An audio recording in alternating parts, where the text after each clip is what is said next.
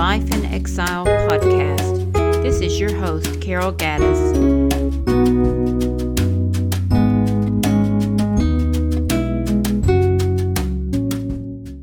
Embrace suffering.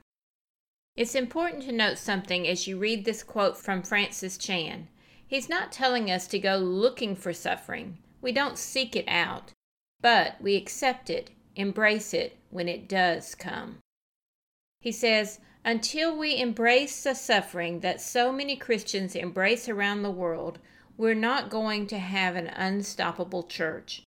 The enemy is fighting so hard to keep us from reaching that place, because once we get there, he has no foothold. Our adversity to pain keeps us from being separated from the world.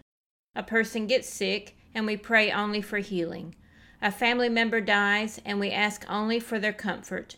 A church member loses their job due to their faith, and we pray for restoration. A believer in another country goes to jail, and we pray for release. How many times have we missed the opportunity for God to teach us through the pain because we've done all we could to avoid it? That's what the world does. Looks for every avenue to get fixed, stop the hurting, dull the pain. The world seeks avoidance at all costs, even if those costs come at a price they don't see. Are we going to be in the same boat? Where's our faith in that? Where's our understanding of Scripture, of Christ's own words? I have told you these things, so that in me you may have peace. In this world you will have trouble, but take heart. I have overcome the world. John 16:33.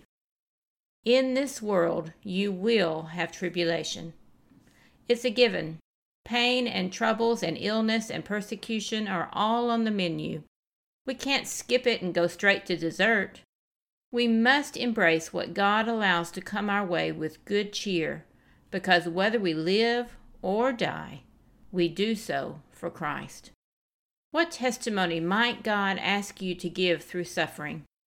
Don't miss the opportunity when next it comes your way. Embrace it.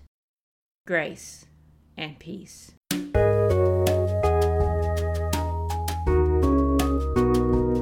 This has been a podcast of Carol Gaddis. To find out more, visit lifeinexile.net. Please share with a friend if this has encouraged you.